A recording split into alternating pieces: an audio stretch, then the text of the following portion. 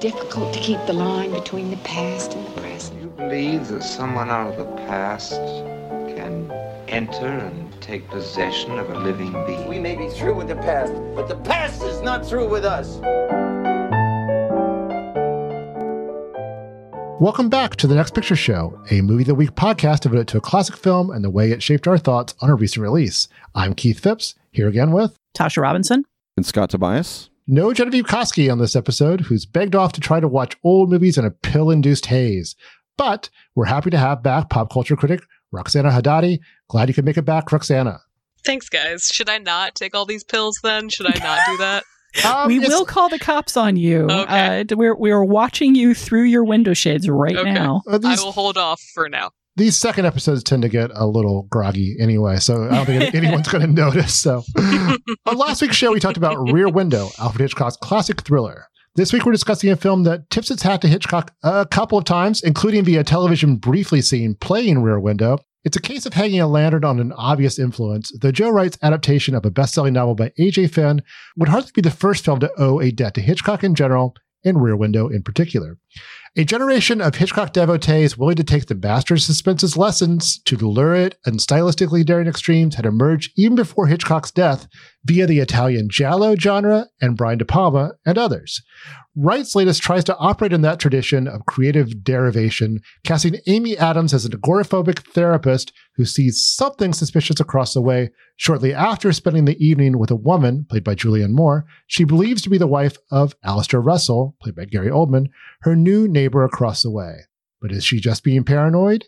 Can even she know through the haze of chemicals coursing through her veins? Working from a script by Tracy Letts, Wright piles on one daring technique after another, from flashes of red to swooping camera movements to theatrical confrontations.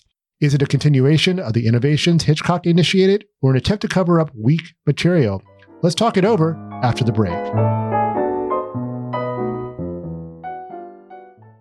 911.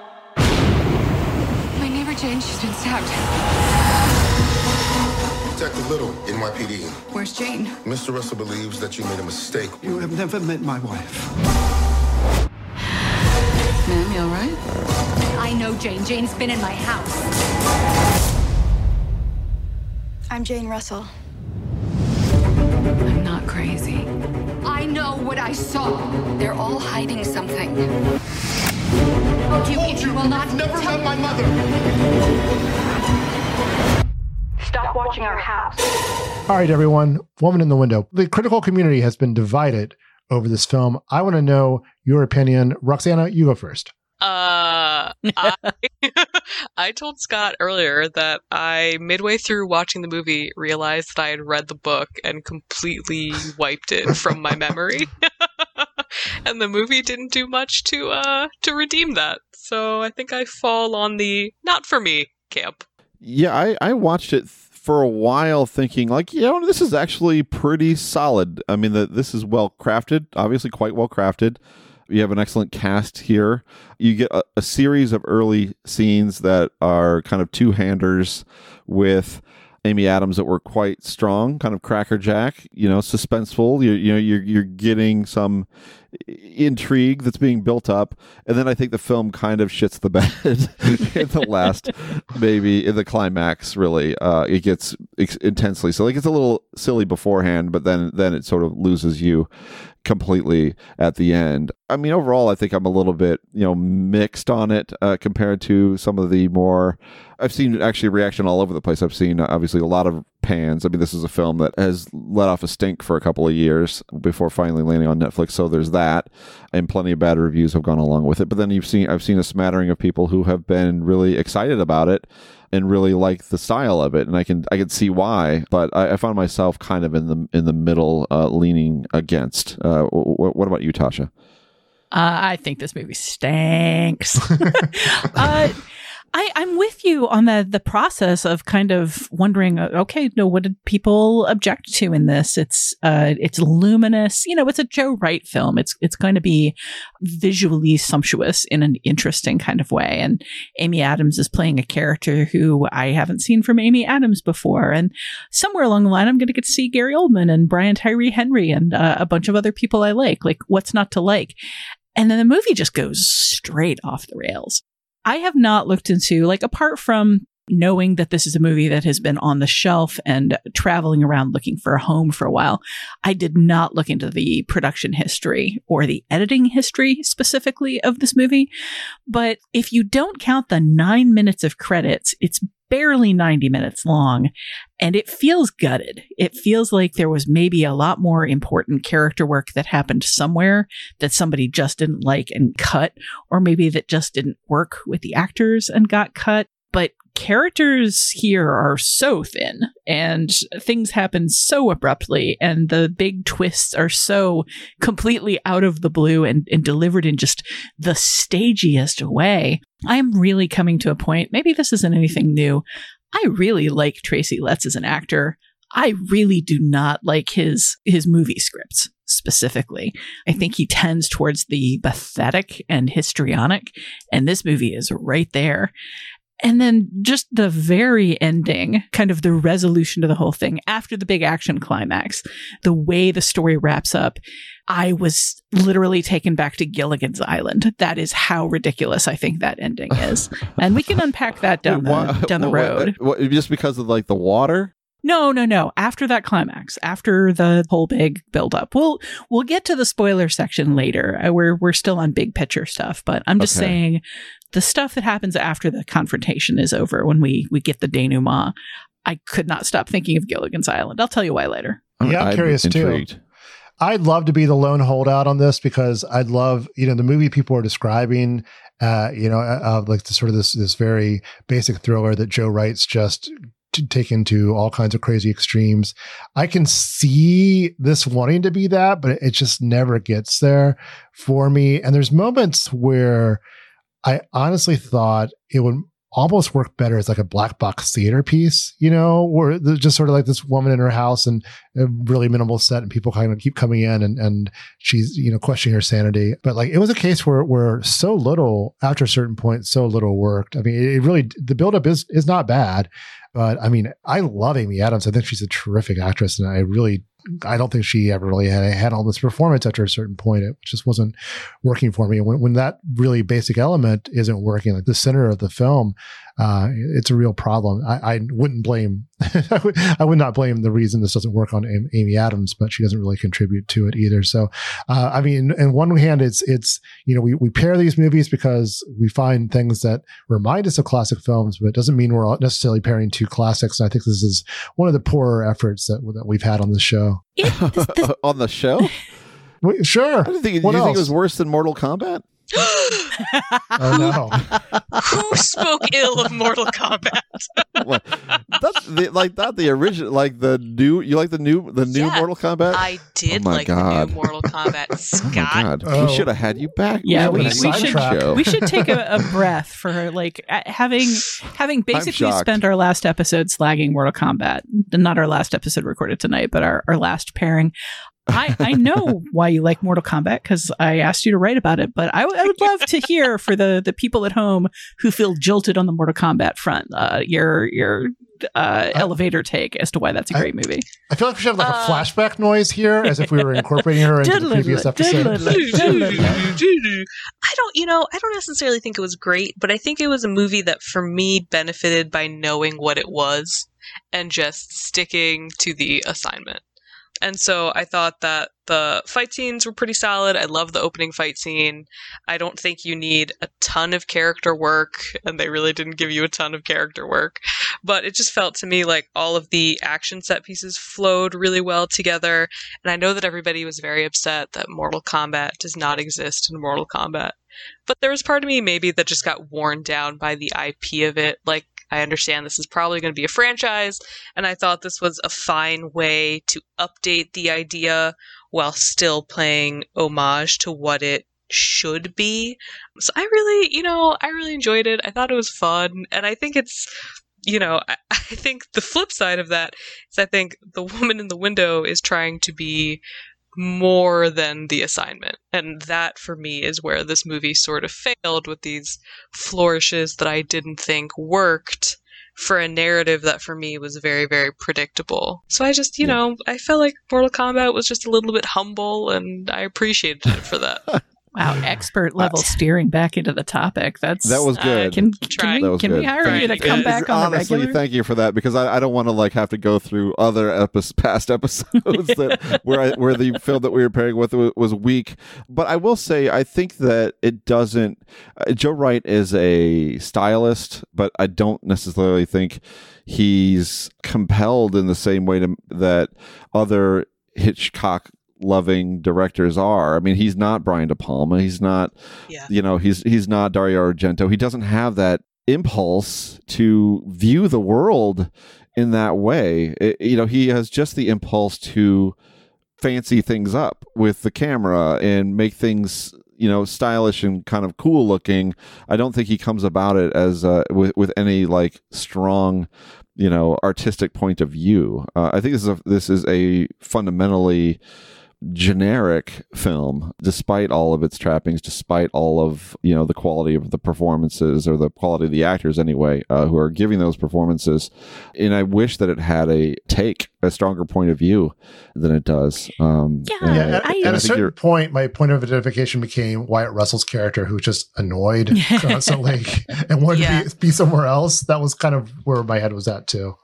I feel like a lot of the material around the big mid-film turning point reveal is making decisions, is, trying to sell this movie as something way, way more and far more imaginative and creative and wild than the rest of the movie is. And it just feels super out of place because there's so little lead up for it and so little follow up to it. It goes to a very stagey place, like literally physically stagey, where we keep seeing characters who feel like they're framed by a proscenium, standing arrayed in a very stage-like space, and the camera is on one side of them and then on the other side of them, looking back and forth to switch points of view. And it feels like somebody was trying to take the idea of a proscenium and sell the idea that cinema can go on both sides of the stage and do theater in the round without the complications that would be involved in doing that on a stage. And it just doesn't fit the rest of the movie. And then what she sees in that moment as a sort of image of everything that's being revealed is just kind of laughable in its absurdity. I think it's meant to be a big emotional moment, but I literally did laugh out loud. I think what I liked about what Scott said in terms of viewing the world is I just thought that this movie didn't do a good job, for me at least, in building a sense of place. Like, we have that very long opening pan of her brownstone and like the beautiful stairs up, and they talk about like how crummy her place is. I was like, still looks pretty nice. But like, I think you have that shot, and then obviously we see her watching across the street, but it didn't have any sense of like fluidity or real world building or development or any sense to me of putting her tangibly in New York and tangibly in a neighborhood that she is terrified of becoming a part of. And I think clearly because she's agoraphobic, we're trying to do some intimacy in terms of her being afraid of leaving. And so, yes, there are these very tight shots of her in her apartment, being afraid to go out. But it felt like everybody was sort of floating in space and that it didn't feel grounded by anything. And so that made each subsequent reveal, I think, increasingly unimpactful for me. Again, it feels like it's in a stage rather than in a city. Mm-hmm. That's a Joe Wright problem. I mean, I guess Tracy Letts is probably writing it that way. He's a playwright.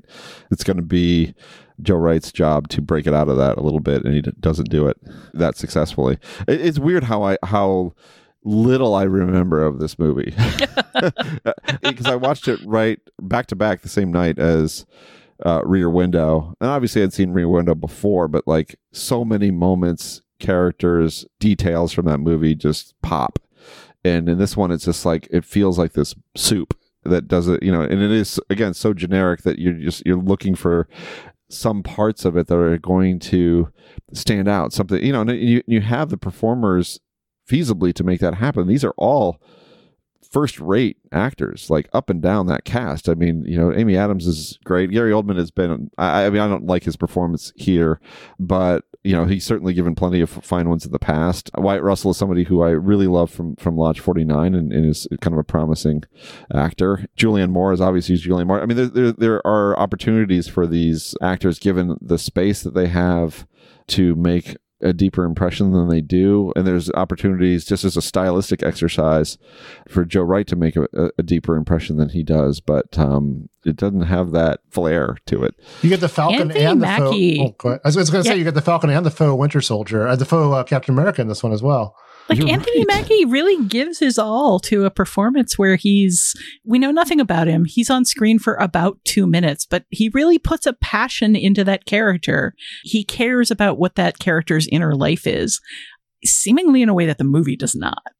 I don't think the movie cares about anybody's inner life. I mean, I don't think that there's depth to really anybody here, especially the people that Amy Adams' character is suspicious of or investigating. I mean, I don't think we have any sense of who they are. And at a certain point, you kind of think like, okay, do you need an inner life when you see somebody potentially be murdered? I mean, I think yes. I still think we sort of needed some sense of what was happening there. But I think because the movie revolves essentially around like 2 shocking reveals, they sort of, in my mind, wipe out, and then just it's a wash in terms of being shocked. I think the only performance I liked is the kid who plays Ethan, and mainly just because that felt to me like a vintage Michael Pitt role. Wow, I can see that. I thought that was a rough performance, actually, but it's definitely vivid, that's for sure. Yeah. Well, before we move on to connections, I think we should get into the reveals, because this is a movie that seemingly turns on what's meant to be the humongous shock value of what's truly going on. Did either of those reveals land for anybody here? Well, we'll say which ones they are. Let's just say we're in spoiler territory here. Okay, we're in full spoiler territory. Skip ahead a bit if you don't want to hear this. But essentially, Amy Adams looks out her window. She believes somebody murdered. She believes it's Julianne Moore, who she just hung out with. Gary Oldman comes over and says, "No, you did not see my wife murdered. Here's my wife," and presents Jennifer Jason Leigh. She keeps trying to report it to the police, and the police just kind of say, "Yeah, but your family's dead." And it turns out that the husband and daughter that she's been talking to on the phone throughout the movie have been dead all along, and that she is, her agoraphobia comes from trauma. She's mixing alcohol and pills and definitely hallucinating, because in that moment where they confront her, she re-experiences the car crash where her husband and daughter die, which was precipitated by the exposure of an affair that she was having. She blames herself very clearly. And then she pauses in the middle of the cops confronting her with her family's past death to stare at a wrecked car covered with snow sitting in the middle of her living room. And that is the reveal that I laughed at, or really the staging of the reveal I laughed at. It is a neat image. It's just so anomalous to what the rest of the movie is. It's Joe Wright. It's beautifully shot. It's beautifully lit. The effect of the snow slowly drifting down over this car, the single wheel still slowly turning after the wreck. It's beautiful, but it's anomalous in the weirdest, sort of most surreal way. I just thought it was too literal. I mean, I was like, oh, okay, yeah, that's the car. Crashing, having this trauma literally crash into her apartment. Yeah, I don't know. I mean, I thought it was very much like, hey, you saw that thing? Here's what caused it. The only thing that caused it. And yeah, it just felt very much like A to B and then to C. So then the second reveal, Tasha, I'm sorry I interrupted you from the second reveal. No, I wanted to take a pause to react to that first reveal, but does anybody else want to explain the second reveal? Roxana, I'm looking at you. Oh, sure. Yeah. So Amy Adams is like, oh, yeah, my family's dead. My bad. And then so the cops are like, please leave this family alone. You're clearly just like losing it. And so she sort of accepts that maybe she is losing it. And then she can't produce any evidence of the first wife that she met, played by Julianne Moore, until she is going back through her phone and looking at pictures, and she sees a reflection of this woman's face. She speaks to Wyatt Russell's character, And he's like, oh yeah, I had a one night stand with her. I don't know what her deal is, but like she was weird and like I ghosted her. So this woman exists. And then we learn that she was the biological mother of the son of this family that Amy Adams has been harassing, stalking, watching. And she had sort of a weird sort of friendly relationship with the son, who comes over and reveals that he killed his biological mother. He is trying to kill Wyatt Russell's character, and now he is also going to kill Amy Adams. And they have a chase and fight scene. It is pretty gnarly when he puts the garden tool through her face. That was impressive. And then she pushes him through her skylight. He dies. And in the final moment, Brian Tyree Henry is like, our bad. Shockingly, the NYPD was bad at their jobs. And then has this, like, you know, walking through the brownstone and, like, being at peace and saying goodbye to their memories and leaving. So things are going to probably be fine for her. Yeah, she's going to be totally okay. This was no big deal. And she's going to move on with her life. I would never sell. Don't sell. It's called aversion therapy, I think, right? Yeah. When you kind of get right into the action. When you're agoraphobic, you kind of go outside and you might take something to the face or what it's like. Is that a hoe? It's not a hoe. It's like a cookie. Isn't it a type? mini rake? Something like that. It's like it's a hand rake. Hand rake. Yeah. Okay. Oh no, it's a tool. That's a real thing, right? A hand rake? Yes, it is.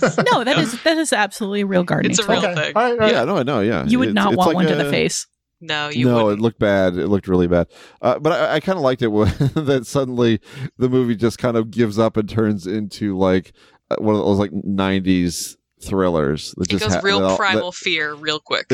Right. It just like it just has to end that way of just this absurd, action-packed, kind of gross, violent finale in the pouring rain. That doesn't seem like the smartest and most suspenseful way of doing it. Again, a little falling short of the standards set by Rear Window by Alfred Hitchcock that moment. But I don't know. There's a strong theatricality to it, as we've talked about. In that the car being in the house with the snow, that feels like something you would actually kind of put on a stage if you had a little money to do so. The way that these characters sort of stand in tableau when they're all together, that again also felt like it was something strikingly of the stage. But I think when you do it that way, that you do sort of crave a certain cinematic brio and want it to exist stronger as a film, which I guess this does not by and large. I guess I just felt like it was wasted on this story. Maybe that's whatever. I don't care if it's unfair. I just thought that the story was not interesting and that the character arcs were not interesting or particularly revealing. So I can appreciate sort of bringing that theatricality and this like very performative quality to a movie that in my mind like deserves it, quote unquote. But I guess, and maybe it's unfair to say that the story was predictable because, hey, in Rear Window, the guy does end up killing his wife. But I think it's just Rear Window has so much more there, and so much more context and inner life and world building and all that stuff that you watch movies for. And all of that felt lacking here. I mean, I watched it yesterday and I still could not tell you why Ethan kills his birth mother. It's like, it didn't stick in my brain. It feels like we're inching into connections territory. So we're going to take a short break here and actually connect the dots explicitly between the Rear Window and the woman in the window.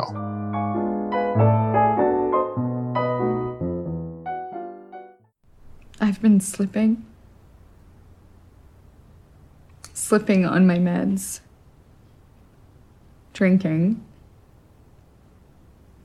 getting into a really dark frame of mind, and I'm not sharing that with you.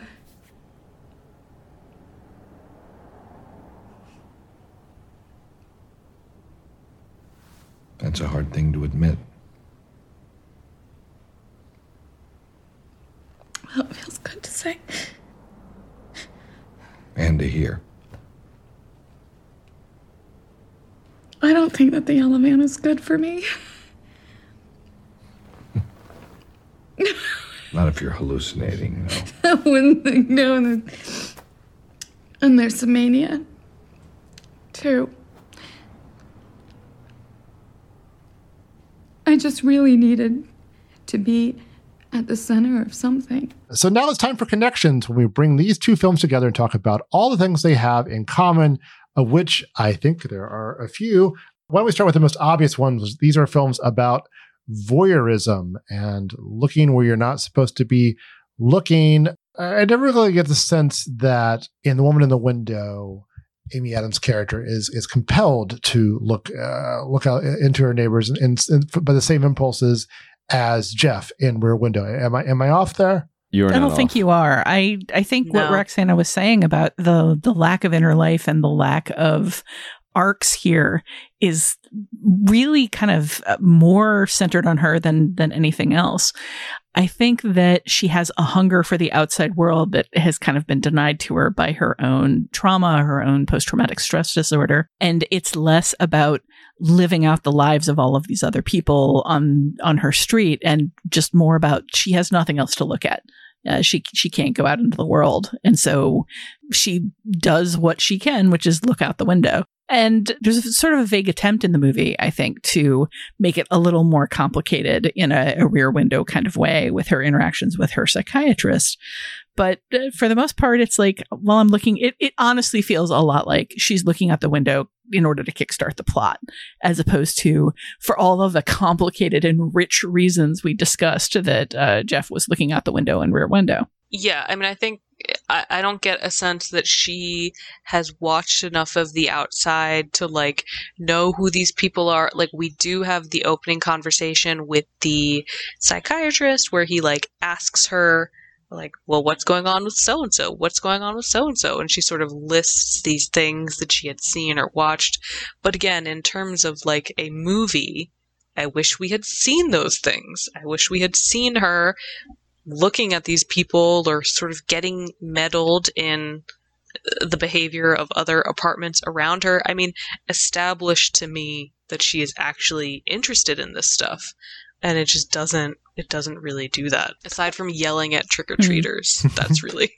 I think the film is more internally directed, or at least it intends to be, that it's about not her compulsion to look at and experience and other people's lives or get a charge from other people's lives, but her dealing with her own perception and misperception and hallucinations and sense of reality. I mean, that's kind of so the film is more internally directed, and what she ends up seeing is just one of several different inputs that she's having to grapple with and as she struggles to get a very basic grasp on reality. That's fair. Although then that raises the question of, I wish Wyatt Russell's character hadn't been real.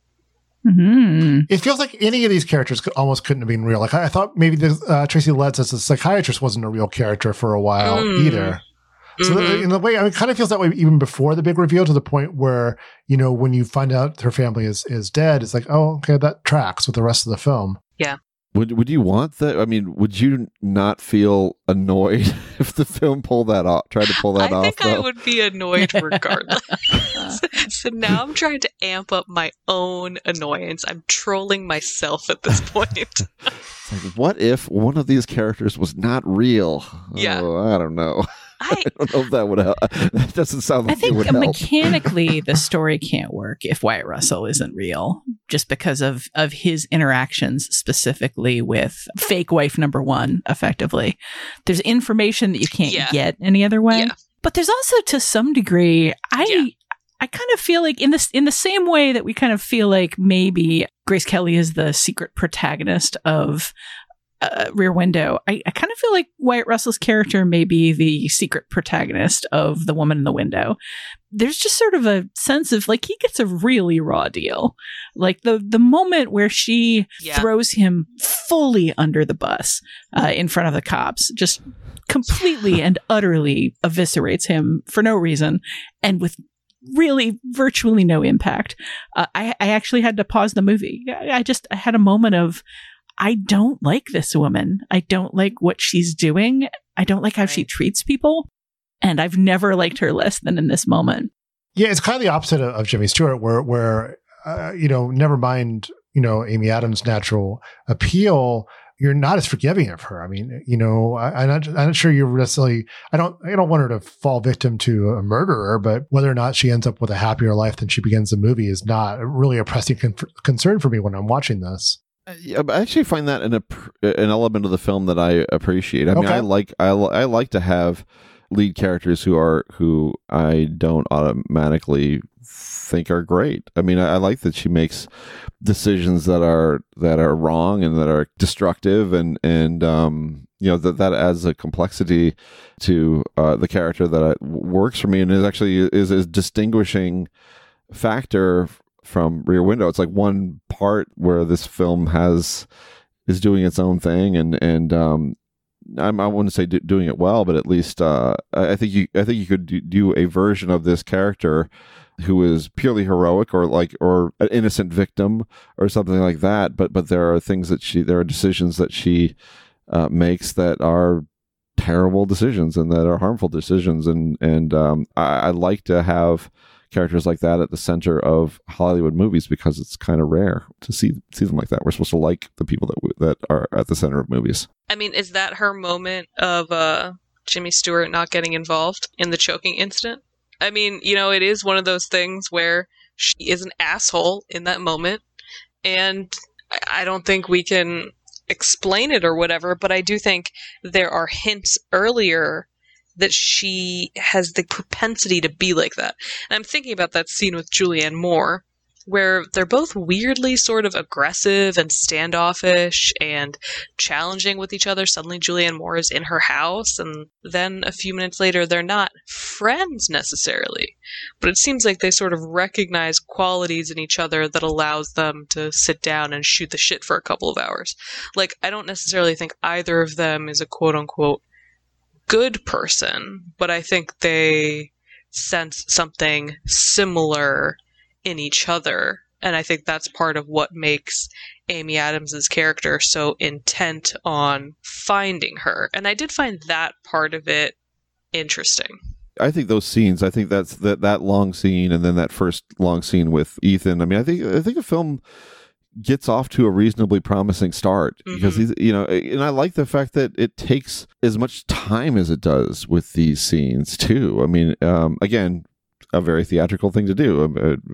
This is maybe Tracy Letts doing Tracy Letts things by allowing these scenes to be longer than you might expect in a movie like this. But I thought that's when it was good, and it was kind of pure in that sense. It wasn't so mucked up by all of the psychology and all the twists and all the stuff that comes later that doesn't prove beneficial to the film overall. I think you just are intrigued, and the performance and the actors are given plenty of room to work, and you're left with a lot of interesting questions.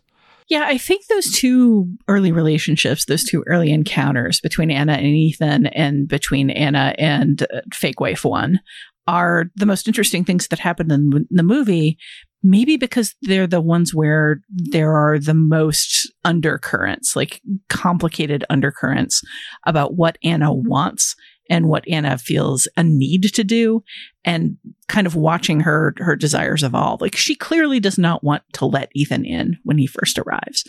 And she clearly graduates towards a protective stance over him that may come out of her past as a child psychologist. And she clearly has kind of a desire to get involved and a desire to not get involved, a feeling that she can't get involved, that it's overwhelming. Like, all of these things are buried there, and it's maybe more nuanced than anything else in the film. And when Fake Wife 1 shows up, there's a similar sort of complexity of like Julianne Moore can play a very off-putting character when she wants. And that character is richly complicated in terms of the weird, like jangling, unpleasant signals she's putting off. And at the same time, kind of the charisma.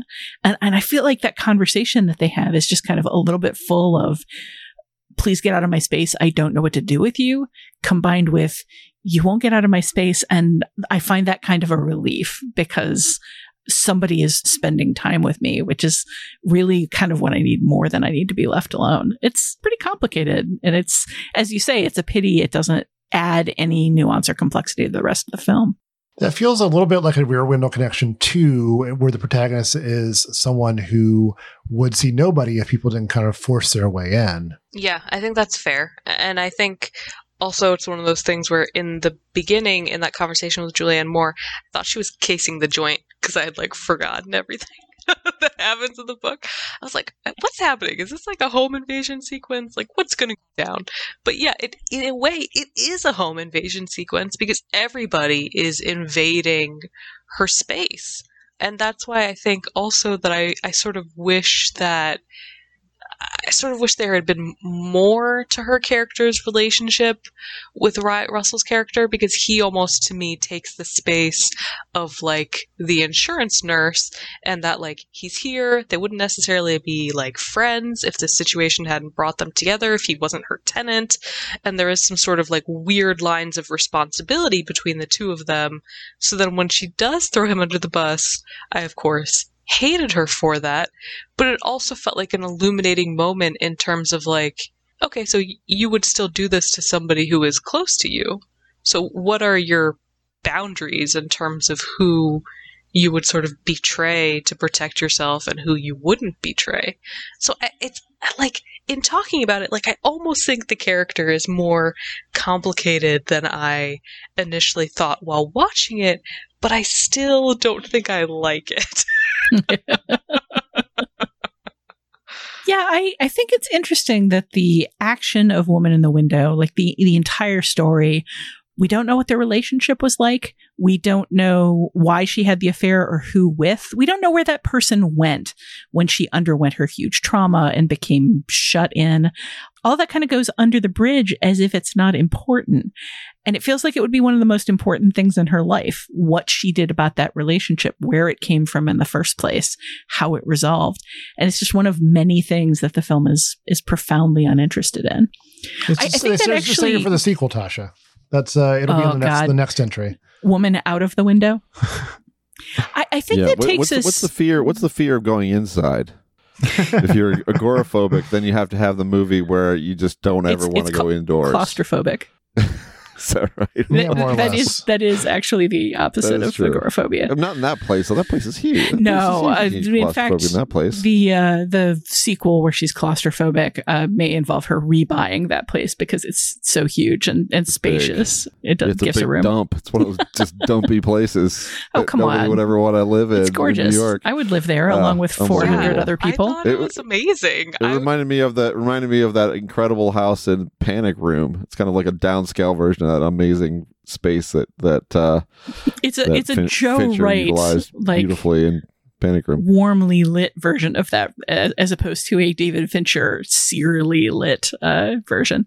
But that's true. What I'm trying to drive us in the direction of is, I think the movie's complete disinterest in why their relationship broke up, what that relationship was, what came out of it, is part of these two movies. Both have kind of habits of giving us incomplete information and leaving us to fill in a bunch of the blanks. And I think it's really telling that we spent so much time with Rear Window kind of trying to discuss what we're not being told about Jeff and how we differently filled in that information, what Hitchcock is trying to tell us versus what he's not telling us. all of the stories that we get information about from the tenement inhabitants, while still missing some pretty basic information about the central relationship. I think that's a really rich text that we wanted to talk about a lot. Whereas here, I don't see us spending 20 minutes discussing the nuances of Anna's feelings towards her husband, towards Wyatt Russell's character, towards pretty much anybody. There's a lot of information missing in both, but in one case, it feels like a deliberate tease for the audience. And in the other case, it literally feels to me like 20 minutes was cut out of that movie. I found myself wondering more about things like, what was the deal with the basement? I mean, he was her tenant, but could she just go down there anytime she liked? Did they have like a common space? Did he have a private entrance? I probably not things I should have been thinking about watching this movie. I was thinking about the private. I was totally thinking about the entrance thing because how do you get a private entrance to a basement? It's a basement. Yeah. Oh, that's not true. Plenty of places have private entrances to basements. Yeah, absolutely. Yeah. Houses all the time. My basement has a private entrance. But it's underneath the ground. It's exclusive. Not everyone's allowed inside that entrance. Yeah. Yeah. Wait. Are you saying you've got Wyatt Russell down in your basement right now? I will hold him until the next season of Lot 49 gets approved. They reverse the cancellation. I definitely thought more about the layout of that house than the plot of the story. But I mean, I think even if they had spent like 10 more minutes, 5 more minutes, a couple more scenes of her watching across the street to get like a better sense of what their family dynamic was. But to have her individually meet people, you're still not getting a sense of like how that family works together, or obviously because Julianne Moore shows up out of nowhere, it would almost be more interesting to me if she saw Jennifer Jason Leigh and then saw Julianne Moore, and they're styled similarly, they look somewhat similar, and so then she's also in on did I see the same woman or did I see different women? But it just felt like there was so much of that early establishing stuff that the movie just wasn't interested in showing us. And something that I also could not quite tell, and this is just something I guess specific to how I watch movies in general, is I couldn't tell if this movie was actually interested in her experiences as a woman and what that part of her was. I mean, she was a wife, she was a mother, but we don't know about her relationships with her husband or her relationship with her daughter. We don't really get a sense of, yes, she was a child psychiatrist. What kind of things did she do? I mean, they're sort of you specifically are making her the woman in the window who is watching another woman in the window, but it didn't feel like there was any particular gendered insight that came from that. Yeah, I really do love the Who's Crazy Here subgenre. And I may bring up one of those during your next picture show. Bunny Lake is Missing is still one of my all-time favorite movies. But movies like Bunny Lake is Missing and Hitchcock's Lady on the Train and Flight Plan all do kind of deliberately put a woman in that situation of, well, is she just crazy? Is she just histrionic? Is she just hysterical? And it has to do very specifically with the way women's emotions and women's concerns are generally, culturally have been considered overwrought and too emotional and unreliable. And one of the reasons Rear Window just doesn't go in that direction at all is because it's a male protagonist.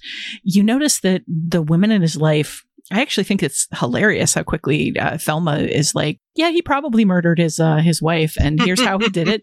Here are the gory details that I'm imagining, and here's what we can do about it. Nobody really spends too much time. His old army buddy who's a detective is all right, well, where's your proof? But spends relatively little time dismissing him as a dilettante who is maybe hysterical and should just calm down. The movies that are about people's response being, calm down, you're hysterical, you're unreliable, they always have women protagonists. And this is just, kind of part of that series. That's interesting. I think one of the things that I mean, we should probably talk about is just explicitly its relationship with Rear Window in Hitchcock. I mean, this is clearly a prime influence. I mean, there's a scene, as Keith mentioned in the intro, from Rear Window that she watches. She watches a lot of pretty good old movies on her TV, including Spellbound, the Hitchcock film Spellbound, which involves a dream hallucination sequence. And I kind of like the way those sequences are framed. You know, with the images from the TV are so overwhelming and kind of surreal. But you know, I think we got into it a little bit, but like, what's surprising is just how, despite just the superficial similarities in certain plot points, like just that observation of a murder that she witnesses, and the murder that Jimmy Stewart's character thinks he witnesses, again, both marked by certain pieces of missing information. Other than that event, there's such a lack of curiosity and follow through in The Woman in the Window and all of the different things that Hitchcock ends up doing in his film, right? We don't really get a sense of like her compulsion really to watch. We don't get, you know, the Hitchcock's use of the conceit as a metaphor for moviegoing or for desire and all these other things that are associated with moviegoing. That's not present. There's just a lot of things that are a part of Rear Window. We certainly don't get a sense of community. I mean, she just stares at this one place. You know, we don't really get a larger feel for the neighborhood. This is not a courtyard she's looking onto. This is one screen. This is a single screen rather than a multiplex.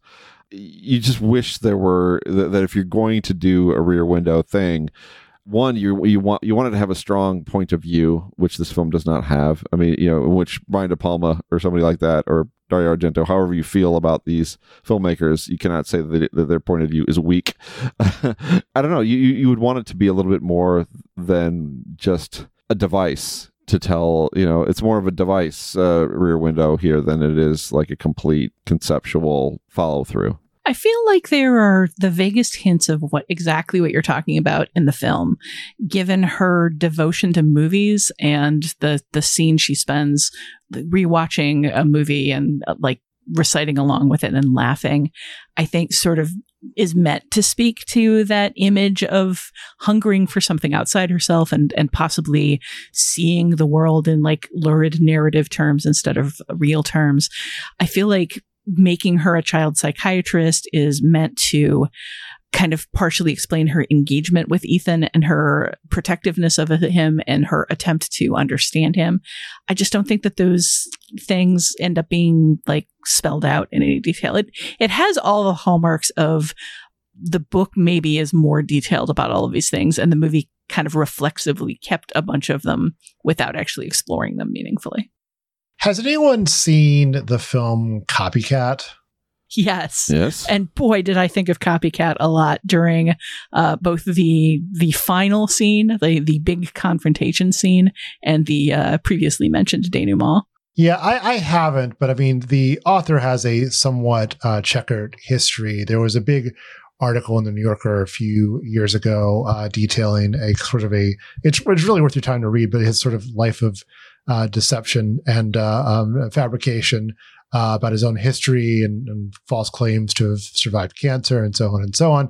But also it'll mention in there that you know, there's a lot of similarities between this book, the book that inspired this film, and Copycat, which I haven't seen, so I can't speak to that. This is Dan Mallory who did both?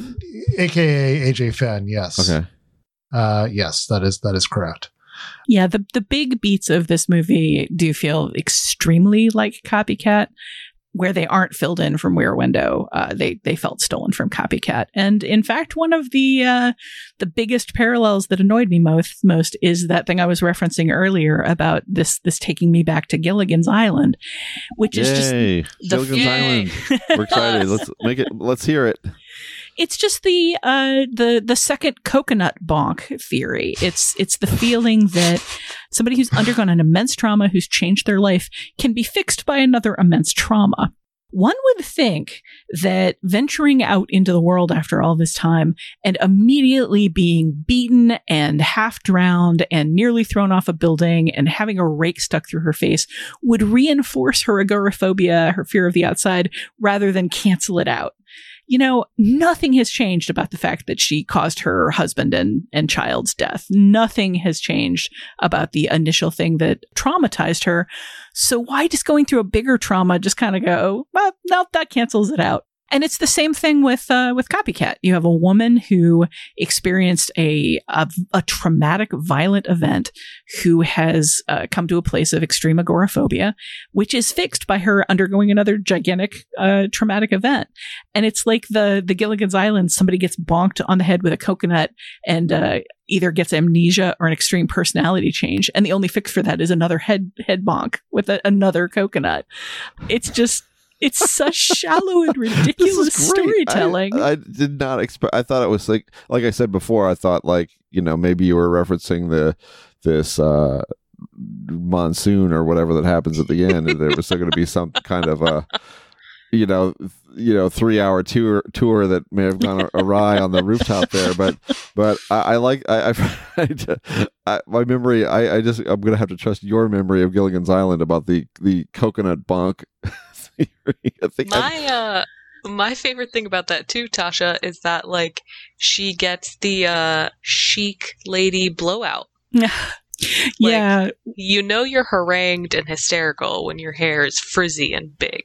But you have your life together when you get a really nice blowout with those perfect end waves. Yeah, that's how Amy Adams has it together at the end. Yeah, I wish Genevieve was here for this. One of her all-time favorite blogs / social media presences / personalities, Tom and Lorenzo, put a pretty hilarious tweet out there about how her transition from dowdy slippers to screw me pumps, basically to fabulous kicky high-heeled boots, is indicative of her healed mental state. And whichever one of them was tweeting that was just mental health comes with high heels, ladies. We all know this now. It was just dripping with the kind of cattiness that makes that account and those personalities so delightful. I feel like that trauma of losing her husband and child as a result of at her own. That was not, that was her fault, basically. I mean, I feel like that all of that would probably stick with her beyond what happens in this film, right? Nope. You get a rake through the face, you're immediately forgiven for killing your kid. Well, before we get a rake in the face, we should probably wind down this discussion. Any last thoughts on all right, you can see one. Rear Window or Woman in the Window? Which one do you go with? I'm going to go with Rear Window, Keith. Okay. Yeah, I think real question, Keith. I think you speak for everyone. I'm going to struggle with that. Kid, do I have to watch one of them through the curtains on the TV set of one of my neighbors across the street? It would no matter how you sit. I mean, you could do it like Green Eggs and Ham style. Like any possible scenario in which you could watch Rear Window, you would prefer it over the most optimal viewing of The Woman in the Window. Well, that being said, Rear Window is available to rent through most major streaming services. It's also on DVD and Blu-ray, and I think 4K at this point, too, for the video files. The Woman in the Window is currently on Netflix, and I think it'll be on Netflix forever, right? We'll be right back with your Next Picture Show.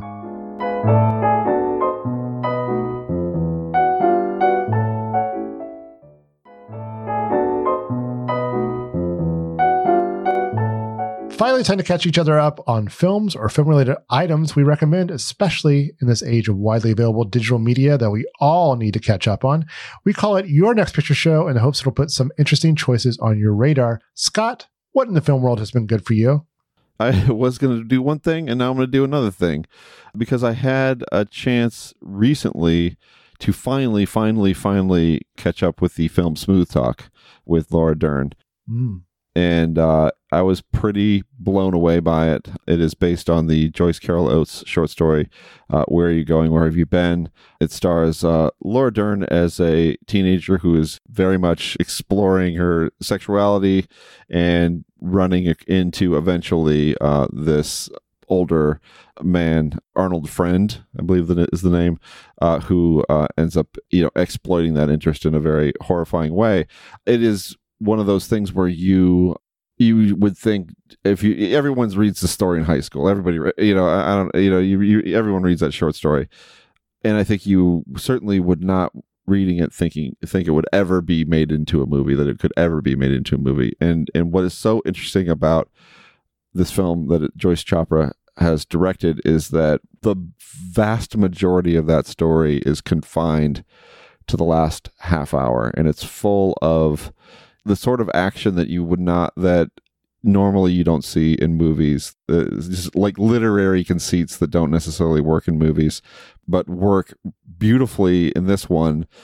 And it's all because of the rest of the film, which is just a great and original evocation of the life of a teenage girl who really wants to explore this sort of part of herself, but doesn't really recognize yet, the dangers of doing so, the perils that she might put herself in doing so. And so it's very nerve-wracking to watch, but also I thought done with a tremendous amount of insight. It was one of those movies that I'd always wanted to see because it was in Produced and Abandoned, which was one of my favorite film anthologies growing up. That was one of the the National Society of Film Critics books that had of movies that were like exactly as the title implied, that were made and then nobody didn't get support or critical support or studio support, and that just kind of fell away. And I saw so many gems that way, and this was one that I'd always wanted to catch up with and never did until pretty recently. And it's got a great sort of vintage early Laura Dern performance, and it's been hanging around on Criterion Channel for a while now. It's on Criterion generally. You can buy it, the Blu-ray, and so I like it. Smooth talk. Yeah, me too. It's a good mall movie too. Good 80s mall footage in that one, right? Yeah. No, and it also, it's like Laura Dern's kind of like, she was always that good. That was a great performance. Always. Except the only thing weird about the movie is all these James Taylor songs for some reason. I don't know. Not usually was something that you associate with a cool teenager listening to James Taylor songs, but whatever. It's the equivalent of the America songs in Last Unicorn or something. It was just a thing. Tasha, how about you? Just briefly, I feel like I've already talked about this movie on this podcast, where we've recorded so many of these podcasts at this point for so many years. I can't track it anymore. So I'll skim by this and get onto something more recent. But whenever we're talking about Who's Crazy Here movies, I have to shout out Bunny Lake is Missing, Otto Preminger's 1965 movie about a woman who is telling everybody that her daughter has disappeared, and there is no evidence that this daughter ever existed. This movie, unlike Woman in the Window, more like Rear Window, does conceal information from the audience and lets the audience play along with the question of, what did she see? What did she experience? What's she going through? Who should we have sympathy with here? What are we supposed to wish for here? And how is it going to play out? But it's also just a really unsettling film in a lot of regards. There's a sequence in a doll hospital that I guarantee you will not forget if you see this movie. It's widely available on streaming services. If you're into the sort of the Rear Window species of what's going on here movies, that one is a particularly strange and unsettling one. But again, I'm pretty sure I've big upped this film before because it's a longtime favorite. So in more recent releases, I saw at a Sundance and more recently reviewed the documentary Street Gang, How We Got to Sesame Street. And that is it's a behind the scenes movie of essentially Sesame Street's first 20 years. It does a pretty deep dive into the pre-Sesame Street years, kind of taking in what the television landscape was like, especially for children's TV, and the very serious educators and scholars who sat down and said, well, how can we reach kids, particularly inner city kids that don't have the same advantage as their more wealthy suburban peers? How can we engage them with this exciting new media called television? How can we weaponize it as an educational tool? Back when that was a big question, back when people didn't think of TV as something that could be used for educational purposes. And watching them put together the idea that became Sesame Street is fascinating because, you know, I consider myself a fan of Jim Henson and the Muppets, and I thought I knew the vague parameters, but it turns out what I knew was his part of the story from interviews with people who worked with him, from reading books about him. There's a lot of story there that has nothing to do with Jim Henson. And the perspective where Jim Henson comes on board and the people who are actually making Sesame Street say, who is this weird long-haired, like leather-jacketed hippie? And can we really work with him? Is this a good idea? It's just fascinating. It's full of little snippet stories that the movie just doesn't have time to explore. It's basically just like full of little hooks that you can kind of follow your own internet rabbit trails down as a particular songwriter is brought up and interviewed. And man, is it an entertaining little ride. And there's just so much footage behind the scenes of people writing and people talking about how like these are their glory years. This is the best time that they're ever going to have in their life. There's so much, you know, puppeteers under the table with these felt socks with eyeballs on them sticking up above the table. For people who have an affection for Sesame Street, Street Gang, How We Got to Sesame Street, it's a real trip. It's really educational, kind of like the TV that they made. Yeah, it's a good one. I like that one too. Could have been longer, but it does kind of send you different places to go to. Have you read the book, Tasha? I have not. I definitely think it's probably going to have like more of the detail that I want. I should say that it's still in theaters and in like Prime VOD viewing. So it's like $20 and people may want to either see it in theaters or hold out until they can rent it for cheaper. But that day is coming. Just, you know, I think it's going to be on HBO Max later this year. I'm not sure when. Yeah, certainly will. It was an HBO funded documentary. You know, they have the rights to Sesame Street. So I strongly suspect that they decided to do it because they had access to and the rights to all of this old archival material. So you can hold out for HBO Max or you can hold out for cheaper VOD, but one way or the other, you'll have an option to watch it. Keith, what about you? I recently wrote a piece tied to the launch of a new streaming service because we need more streaming services, right? But it's a good one called BFI Player Classics, which is the British Film Institute streaming service making its American debut. And for Vulture, in a forthcoming piece, I kind of wrote about some perhaps under the radar titles that Americans don't know as well. And it was a chance to educate myself and see a few films I had not seen before, including a delightful film called Passport to Pimlico, which I've been meaning to watch for years. That's not my pick, though. I'm going to steer viewers toward a film that I had missed, but was delighted to catch up with. It's a very strange film from 1970 called The Man Who Haunted Himself, starring Roger Moore, made in the years between when Roger Moore was a saint and James Bond.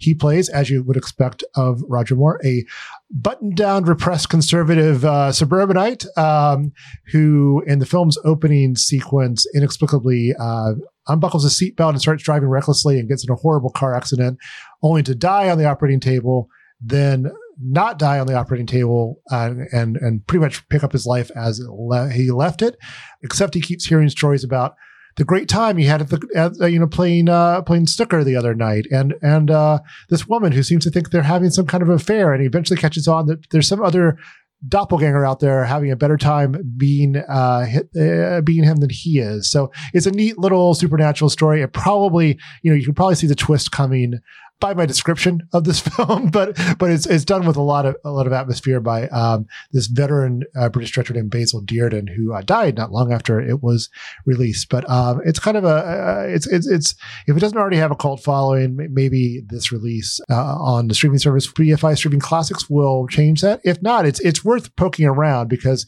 there's a lot of stuff you can get elsewhere there, like Third Man, Wicker Man, Man Who Fell to Earth, a lot of really canonical British films, but there's a lot of stuff I had never heard of. I don't think it was available elsewhere. I saw a neat 45-minute documentary called The London Nobody Knows, in which James Mason kind of wanders around and looks at old Victorian toilets and stuff like that. So it's good stuff. It's a neat service. What's the name again? The film is The Man Who Haunted Himself, starring Roger Moore. And the service is called BFI Streaming classics. BFI Player streaming, sorry, or one of those, whatever. Look up BFI, you'll find it. Roxana, how about you? My pick is the new movie from the first Saudi Arabian female film director, Haifa Al-Mansour, and her new film is called The Perfect Candidate. And it takes her narrative back to Saudi Arabia. Her big breakout was 2012's Wajda, which followed a young girl who dreamed of owning a bicycle as a small measure of freedom in a largely conservative society. And The Perfect Candidate is sort of playing again within those same themes. It follows a young female doctor who is the only doctor at this emergency clinic in a certain region, and the road that leads to this clinic is unpaved, and they always have water leaks, and it always becomes this muddy, terrible mess. So Mariam, who is played by, I think her name is Mila Al-Zarahni. So Mariam decides that she wants to run for city council to get the road paved. And somewhat similar to Haifa Al-Mansour's own story, Mariam is the first female candidate for city council in her town. She is battling a sort of patriarchal traditionalist society that doesn't necessarily think that there should be female representation in their government. And I thought it did a really thoughtful job of showing the interior lives of Saudi Arabian families, because it's not just Mariam who is sort of bucking against the traditional trend. Her father, who is a musician, while she decides to run for city council, he goes on a tour with his band to play their sort of traditional folk music in public, which is also sort of a taboo in this culture. So it follows both of them as they're sort of fighting against sort of stereotypical expectations. And I thought it was just a very satisfying, also sort of bittersweet film that gave us a glimpse into a culture that, again, we might not necessarily know a lot about. That is playing, I believe it is in limited release in theaters now, and then eventually should make its way into digital rental. Though apparently if you're in Britain, it's already on Britain's Amazon Prime Video for subscribers. Okay. So that's an interesting thing. I think it played festivals already, and then sort of took a little bit to get US distribution. But, I mean, plan a trip, I guess, to the UK. Now the pandemic's obviously over, and go see this movie, obviously. It was really, really celebrated out of those festivals. It seemed like one of the little breakouts of kind of the last festival season in terms of people appreciating it. Given how engaged I was with Wajda, I've been looking forward to the chance to see this film. So I'm glad to hear it measures up. Something between those films too, right? That wasn't as successful. She did two films outside of Saudi Arabia. She did Mary Shelley, which was with Elle Fanning, and then she did Napoli Ever After, which I think was with Sania Lathan, and that was on Netflix. Okay. So she has done some other stuff, and this is sort of her return to telling a story about Saudi Arabian women again. Have you seen Napoli Ever After? I haven't. It's been on my queue for like a million years. Yeah, I mean, that's what happens with Netflix movies is there's sort of that feeling of it'll be there whenever I get around to it. I'm mostly just wondering because it seems like it's going to be the easiest one for people to access. And I'm wondering if it's going to let them down in terms of what she's doing in her kind of her more personal stories. I thought that it was pretty well reviewed. I think it was one of those like quiet Netflix releases that people liked, but in typical Netflix fashion got sort of buried. But, you know, she's always sort of telling female stories and female perspectives. And so I think if you liked Napoli Ever after watching it on Netflix, I don't think either of her, you know, Middle East set films would be too much of a swerve. Yeah, I saw the trailer for that and it looked good. I think we all have offered up some pretty good selections here. We'll be right back after the break.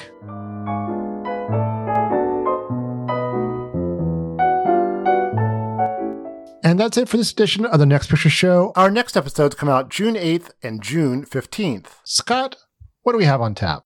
In the new Australian thriller The Dry, Eric Bana stars as a federal agent who returns to his hometown after 20-plus years away to attend the funeral of a childhood friend who allegedly killed his wife, his young son, and himself. The main reason Bana's character has been gone so long is that many in the town suspect him of drowning a classmate he was romantically involved with in their late teens. Plagued by a drought that's turned it into a tinderbox, the rural landscape around the town becomes another character, a reminder of a death-haunted past and a tenuous present. This aspect of The Dry recalled one of the seminal classics of the Australian New Wave, Peter Weir's Picnic at Hanging Rock, a turn-of-the-century historical drama about the mysterious disappearance of 3 students and a school teacher on a rural summer picnic, and the survivors who reckon with that loss. So please join us on a journey to the other side of the world, or, if you live in Australia, home, for an all-Aussie edition of The Next Picture Show. In the meantime, we'd love to hear your feedback on this week's discussion of Rear Window, The Woman in the Window, other window movies maybe, and anything else film-related that you'd like to talk about. We want to include your thoughts on future episodes of the show. You can leave a short voicemail at 773-234-9730 or email us at comments@nextpictureshow.net. Finally, before closing out this week's episode, where can we find everyone these days? Scott? You can find me on Twitter at Scott_Tobias. You can find my work in the New York Times and The Guardian, Vulture, The Ringer, other fine publications. I'm also the editor-in-chief of Oscilloscope's Musings. Tasha? I am on Twitter at Tasha Robinson. I am the film and TV editor at Polygon.com. You can occasionally find my work there. You can also find such wonderful contributors as Keith Phipps and Roxana. Yeah, there's a lot going on over on Polygon, and we like to keep it in the family. Roxana, what about you? You can find me on Twitter at Roxana_Haddadi, and you can find my work at Polygon and Vulture, the AV Club, Pajiba, Crooked Marquee, various other places that will tolerate me. So find it on Twitter. Go from there. Keith, please, where can we find you? Same situation as you. You can find, I'm a freelance writer. You can find me on Twitter at KPhips3000, where I will direct you to pieces in places like Vulture, GQ, Polygon, TV Guide, and other fine publications. Our absent co-host, Genevieve Koski, is a TV editor at Vulture. You can find her on Twitter at Genevieve Koski. You can stay updated on The Next Picture Show by visiting nextpictureshow.net and via Twitter at NextPicturePod. You can also contribute to our Patreon and get bonus content at patreon.com/nextpictureshow. If you haven't subscribed to the show on Apple Podcasts already, please consider it. And please also consider rating and reviewing us, which will help others find your favorite movie podcast. Thanks to Dan, the Baked Jakes, for his assistance producing this podcast. The Next Picture Show is proud to be part of the Film Spotting family of podcasts. Please tune in next time.